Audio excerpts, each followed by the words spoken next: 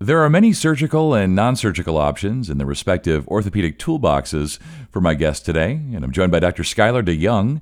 He's a board-certified sports medicine orthopedic surgeon, and I'm also joined by Dr. Kyle Rockwell. He's a board-eligible non-operative sports medicine physician, and both are with Health First.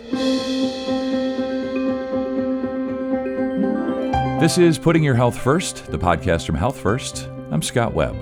Doctors, thanks so much for joining me today. We're going to talk about surgical and non-surgical options in sports medicine. I was joking with Dr. Rockwell.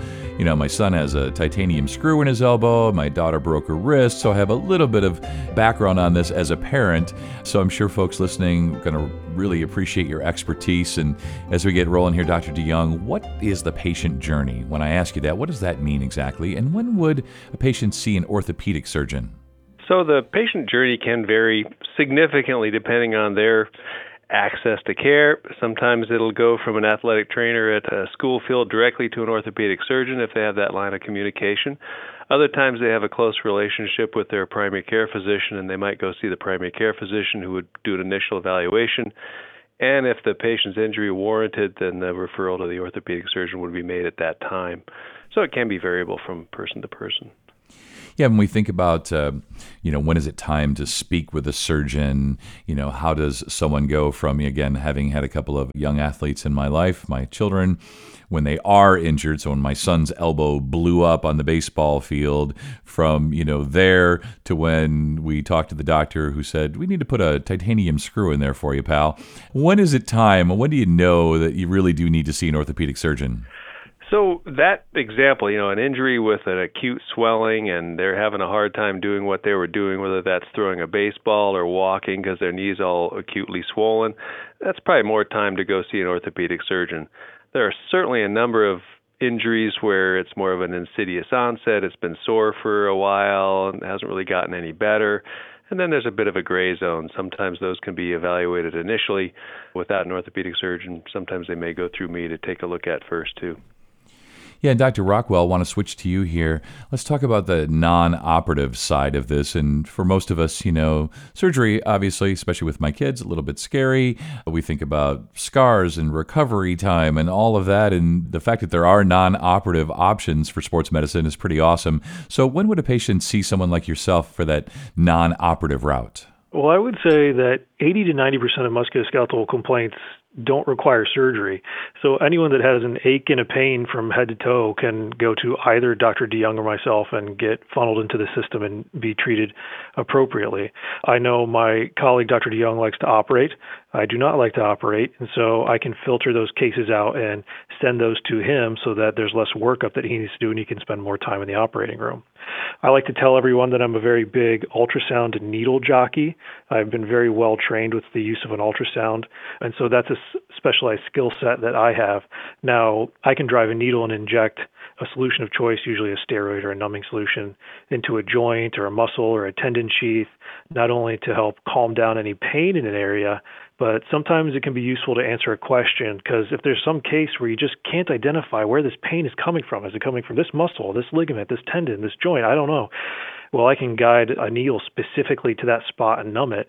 And if the pain went away, that's the area that's causing the pain. So do I do something non-operatively, or does that area need surgery? And that helps us answer some questions before you just go to an operating room, so you can be more confident in what you're doing. Another thing that I can add in is there are areas in the body that have some tendinopathy or tendinosis, and we can kind of talk about that a little bit more later on when we talk about PRP, diseased tissue. Ultrasound can be very useful in treating that as well, which surgery can be somewhat hit or miss with diseased tendon tissue.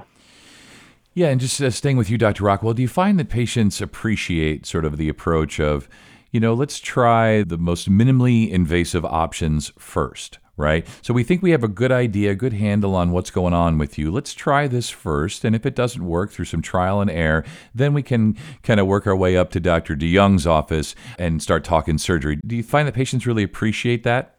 Oh, absolutely. I've already had numerous patients tell me that they appreciate looking at all the different options for them and laying everything out. So I like to think that I send off patients to Dr. DeYoung and my surgical colleagues when it's appropriate. sometimes patients just need surgery in order to get better, and I like to counsel them on that. And sometimes patients don't require surgery, and I like to give them conservative and a little bit more aggressive options, and they like to know what the entire plan is ahead of them and what their options are so they can make better informed decisions for their own body. Yeah, that makes sense. Most of us would like to avoid surgery if we can, right? But as you say, sometimes that's what's indicated. That's the best solution. And so we have experts like Dr. DeYoung. And switching back to you, Dr. DeYoung, are there any characteristics to determine the best approach for a patient? So when you think of when you do like a patient workup, patient history, those types of things, whether it's age, career, medical history, genetics, when we think about those characteristics, does that help with diagnosis? Yes, it helps with diagnosis, and it also helps with your decision making. Now, I appreciate ultimately, yes, I am a surgeon, but I completely agree with Dr. Rockwell that the vast majority of complaints aren't necessarily surgical. And while I am a surgeon, I am also trying to do the best thing for our patients. Dr. Rockwell's skill set is definitely optimal in the non-operative management, and I have some of these other tools. In terms of when you choose surgery, you discussed your own son when his elbow blows up and he has a bone fragment that, I'm assuming that's like his medial epicondyle that popped off. Yeah. Those sorts of things, there just isn't a non-surgical option sometimes. So our hand is sort of forced in terms of picking the best option for that. When it comes to non-operative treatment of a chronic condition, you try what you can, and sometimes the lack of improvement with some of the less aggressive options sort of starts guiding you towards a more aggressive option if the things you're trying just aren't working. So I would ultimately answer your question with, I think the condition or the malady frequently will give us a series of options. Sometimes there are some conservative things, and frequently those conservative options do work very well for the management of a musculoskeletal condition. Sometimes they just don't, or if the things that we've tried non-operatively aren't working, then maybe it is time to take something a little bit to the next level. Yeah, you're so right. In my son's case, his surgeon just said, well, so you've got this little bone fragment here floating around in your elbow, and that's not good. You can't have that, right? So we need to take this and we need to put it back where it goes, and we're going to use a screw. And Dr. Rockwell, I want to learn more about this. I want to learn more about PRP injections, which of course wasn't an option for him, but it may be an option for many patients. So how are they used in orthopedics? So PRP stands for platelet-rich plasma. If you take your blood and spin it into a centrifuge, it'll be separated out into various components. There will be red blood cells, white blood cells, and then there's plasma, which is a liquid component of your blood. And in the plasma, you can find a bunch of platelets. Platelets are what make clots when you get a cut. And with those platelets, they have growth factors and a whole bunch of other cell signaling molecules. And so what we can do is take that PRP layer and inject it into an area of your body.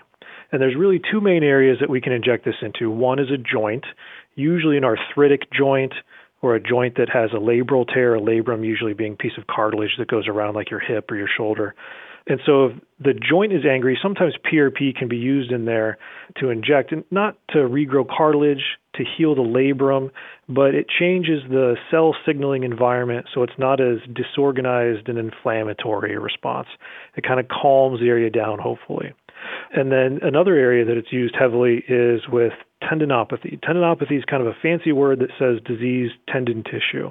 Now, if you think of a tendon and you look at it under a microscope, it has collagen fibers that resist stress in one direction very well. That's normal. But with lack of use, you're sedentary, maybe you have an injury, those parallel collagen fibers can tear and reheal, and all of a sudden they become like a plate of cooked spaghetti. They just don't resist stress in one direction very well. So how do you induce an appropriate healing inflammatory response and get that to heal? And so that's when I can take PRP and I can use my ultrasound machine and my needle and I can direct it directly into that diseased tissue and inject the PRP and hopefully stimulate a healing response. And then you do therapy to induce those appropriate stresses and see if you can get those parallel collagen fibers back. It's very cool. One of the things I love about hosting these is just the advances in science and medicine, how it happens almost on a daily basis. So very cool. How active can patients be using PRP injections? Is there a limit or some best practices that you follow? So what I usually tell patients is I'm kind of inducing what is equivalent to a bruise in an already angry part of your body. So it's probably going to be upset for a couple days. But as soon as a patient feels ready to do stuff, I want them up and using that area as soon as possible. There's typically not any risk of like a tendon rupturing or worsening arthritis in the joint because I want them to be able to get back to their life and do what they want to do. So I usually say get back to activity within toleration and get back into physical therapy as soon as you can tolerate. Because like I said, you want to induce stresses into that tendon or into that joint to get that appropriate healing response. So I usually tell my patients, hey, you go live your life. My best practices, I go by something called the rules of pain. There are 3 rules of pain that I have. The first one is it can't be more than a 3 out of 10, meaning you can do an activity and there can be a little bit of pain, but I don't want it to be the only thing you think about during an activity. Another thing is that I don't want you to have extreme pain later that night or the next day after an activity, and I don't want you to change the mechanics or the form of the way you're doing something. And if you can do that, you can avoid those issues, live your life. I love it. Yeah, I said these things are so educational and sort of the rules of pain. I was jotting those down for me and my daughter as well, who's still playing sports. It's been really educational today.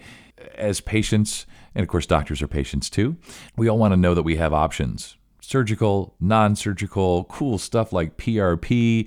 It's really awesome. I want to give you a chance here, Dr. DeYoung, to wrap up and give us some final thoughts and takeaways when folks are confronted with either surgical or non-surgical, how the both of you and everyone else there can help.